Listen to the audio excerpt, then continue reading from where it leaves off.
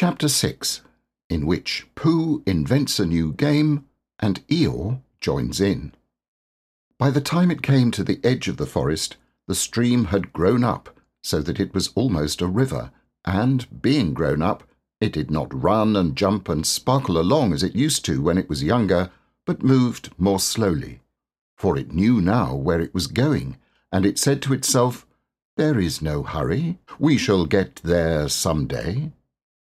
But all the little streams higher up in the forest went this way and that, quickly, eagerly, having so much to find out before it was too late. There was a broad track, almost as broad as a road, leading from the outland to the forest. But before it could come to the forest, it had to cross this river. So where it crossed, there was a wooden bridge, almost as broad as a road, with wooden rails on each side of it. Christopher Robin could just get his chin onto the top rail if he wanted to, but it was more fun to stand on the bottom rail so that he could lean right over and watch the river slipping slowly away beneath him.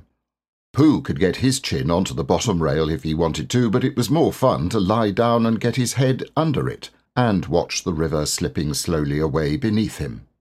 And this was the only way in which Piglet and Roo could watch the river at all, because they were too small to reach the bottom rail, so they would lie down and watch it, and it slipped away very slowly, being in no hurry to get there. One day, when Pooh was walking towards this bridge, he was trying to make up a piece of poetry about fir cones, because there they were, lying about on each side of him, and he felt singy.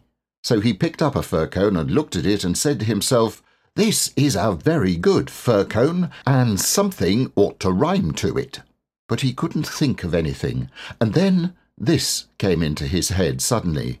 "Here's a mystery about a little fir tree. Owl says it's his tree, and Kanga says it's her tree." "Which doesn't make sense," said Pooh, "because Kanga doesn't live in a tree."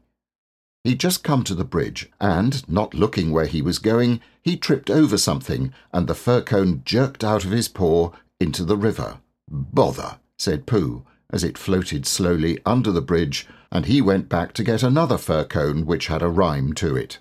But then he thought he would just look at the river instead, because it was a peaceful sort of day. So he lay down and looked at it, and it slipped slowly away beneath him, and suddenly there was his fir cone slipping away too.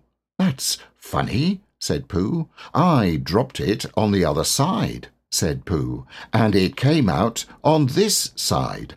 I wonder if it would do it again." And he went back for some more fir cones. It did. It kept on doing it. Then he dropped 2 in at once, and leant over the bridge to see which of them would come out first, and one of them did. But as they were both the same size, he didn't know if it was the one which he wanted to win or the other one. So the next time he dropped one big one and one little one, and the big one came out first, which was what he had said it would do, and the little one came out last, which was what he had said it would do, so he had won twice. And when he went home for tea, he had won 36 and lost 28, which meant that he had, well, you take 28 from 36, and that's what he was, instead of the other way round.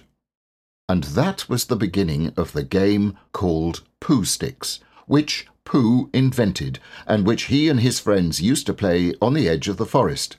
But they played with sticks instead of fir cones because they were easier to mark. Now one day Pooh and Piglet and Rabbit and Roo were all playing Pooh Sticks together. They dropped their sticks in when Rabbit said, "Go!" and then they had hurried across to the other side of the bridge, and now they were all leaning over the edge, waiting to see whose stick would come out first. But it was a long time coming, because the river was very lazy that day, and hardly seemed to mind if it didn't ever get there at all. "I can see mine," cried Roo. "No, I can't. It's something else. Can you see yours, Piglet?" "I thought I could see mine, but I couldn't. There it is." "No, it isn't." "Can you see yours, Pooh?" "No," said Pooh. "I expect my stick's stuck," said Roo. "Rabbit, my stick's stuck. Is your stick stuck, Piglet?" "They always take longer than you think," said Rabbit. "How long do you think they'll take?" asked Roo. "I can see yours, Piglet," said Pooh suddenly. "Mine's a sort of greyish one," said Piglet, not daring to lean too far over in case he fell in.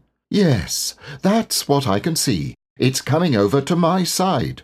Rabbit leaned over further than ever, looking for his, and Roo wriggled up and down, calling out, "Come on, stick, stick, stick, stick!" And Piglet got very excited because his was the only one which had been seen, and that meant he was winning. "It's coming," said Pooh. "Are you sure it's mine?" squeaked Piglet excitedly. "Yes, because it's grey, a big grey one. Here it comes, a very big grey... Oh, no, it isn't. It's Eeyore." And out floated Eeyore. "Eeyore!" cried everybody.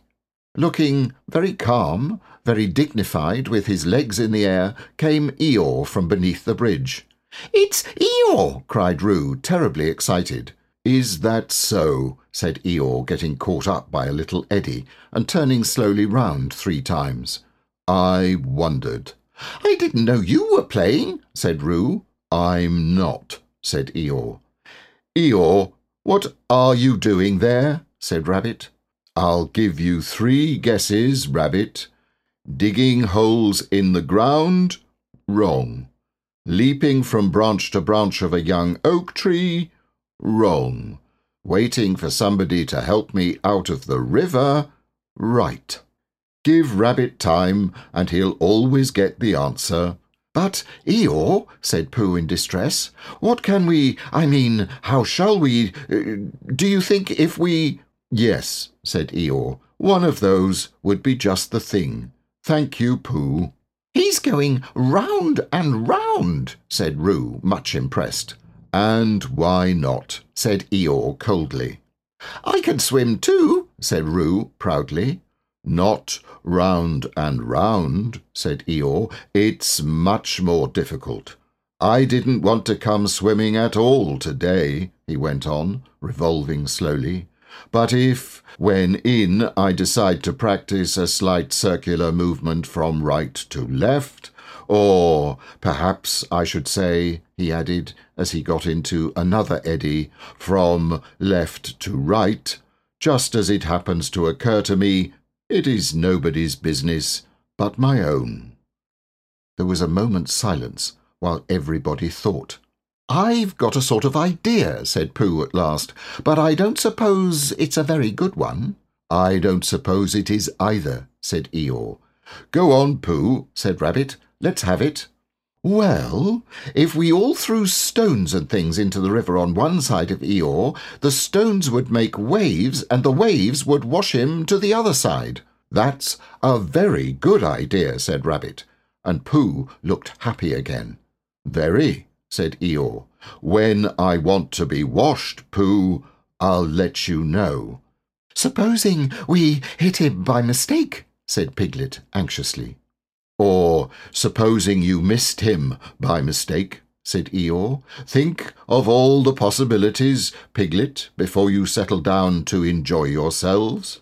But Pooh had got the biggest stone he could carry and was leaning over the bridge, holding it in his paws. "I'm not throwing it, I'm dropping it, Eeyore," he explained, "and then I can't miss, I can't hit you. Could you stop turning round for a moment, because it muddles me rather?" "No," said Eeyore, "I like turning round." Rabbit began to feel that it was time he took command. "Now, Pooh," he said, "when I say now, you can drop it. Eeyore, when I say now, Pooh will drop his stone." "Thank you very much, Rabbit, but I expect I shall know. Are you ready, Pooh? Piglet, give Pooh a little more room. Get back a bit there, Roo. Are you ready?" "No," said Eeyore. "Now," said Rabbit. Pooh dropped his stone. There was a loud splash, and Eeyore disappeared. It was an anxious moment for the watchers on the bridge. They looked and looked,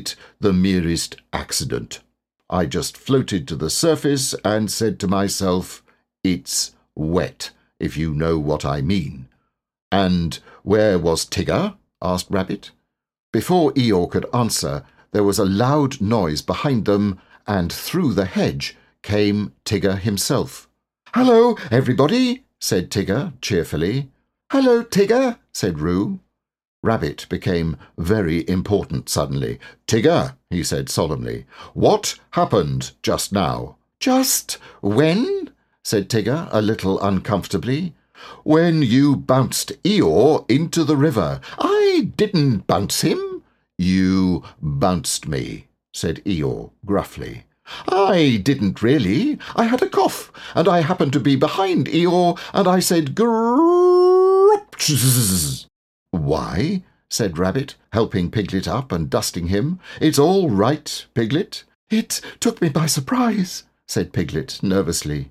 "That's what I call bouncing," said Eeyore. "Taking people by surprise. Very unpleasant habit. I don't mind Tigger being in the forest," he went on, "because it's a large forest and there's plenty of room to bounce in, but I don't see why he should come into my little corner of it and bounce there. It isn't as if there was anything very wonderful about my little corner. Of course, for people who like cold, wet, ugly bits, it is something rather special, but otherwise It's just a corner, and if anybody feels bouncy—" "I didn't bounce, I coughed," said Tigger crossly. "Bouncy or coffee, it's all the same at the bottom of the river." "Well," said Rabbit, "all I can say is, well, here's Christopher Robin, so he can say it." Christopher Robin came down from the forest to the bridge, feeling all sunny and careless, and just as if twice 19 didn't matter a bit, and it didn't on such a happy afternoon, and he thought that if he stood on the bottom rail of the bridge and leant over and watched the river slipping slowly away beneath him, then he would suddenly know everything that there was to be known, and he will be able to tell Pooh, who wasn't quite sure about some of it. But when he got to the bridge and saw all the animals there, he knew that it wasn't that kind of afternoon, but the other kind, when you wanted to do something. "It's like this, Christopher Robin," began Rabbit. "Tigger—" "No, I didn't," said Tigger. "Well, anyhow, there I was," said Eeyore. "But I don't think he meant to," said Pooh. He just is bouncy," said Piglet, and he can't help it." "Try bouncing me, Tigger," said Roo eagerly. "Eeyore, Tigger's going to try me. Piglet, do you think—" Yes, said Rabbit. "We don't all want to speak at once. The point is, what does Christopher Robin think about it?" "All I did was I coughed," said Tigger. "He bounced," said Eeyore. "Well, I sort of boffed," said Tigger. "Hush," said Rabbit, holding up his paw. "What does Christopher Robin think about it all? That's the point." "Well," said Christopher Robin, not quite sure what it was all about, "I think—" "Yes," said everybody. "I think we all ought to play Pooh Sticks." So they did, and Eeyore, who had never played it before, won more times than anybody else, and Roo fell in twice, the first time by accident and the second time on purpose, because he suddenly saw Kanga coming from the forest, and he knew he'd have to go to bed anyhow. So then Rabbit said he'd go with them, and Tigger and Eeyore went off together, because Eeyore wanted to tell Tigger how to win at Pooh Sticks, which you do by letting your stick drop in a twitchy sort of way, if you understand what I mean, Tigger. And Christopher Robin and Pooh and Piglet were left on the bridge by themselves. For a long time they looked at the river beneath them, saying nothing, and the river said nothing too, for it felt very quiet and peaceful on this summer afternoon. "Tigger is all right, really," said Piglet lazily. "Of course he is," said Christopher Robin. "Everybody is, really," said Pooh. "That's what I think," said Pooh. "But I don't suppose I'm right," he said. "Of course you are," said Christopher Robin.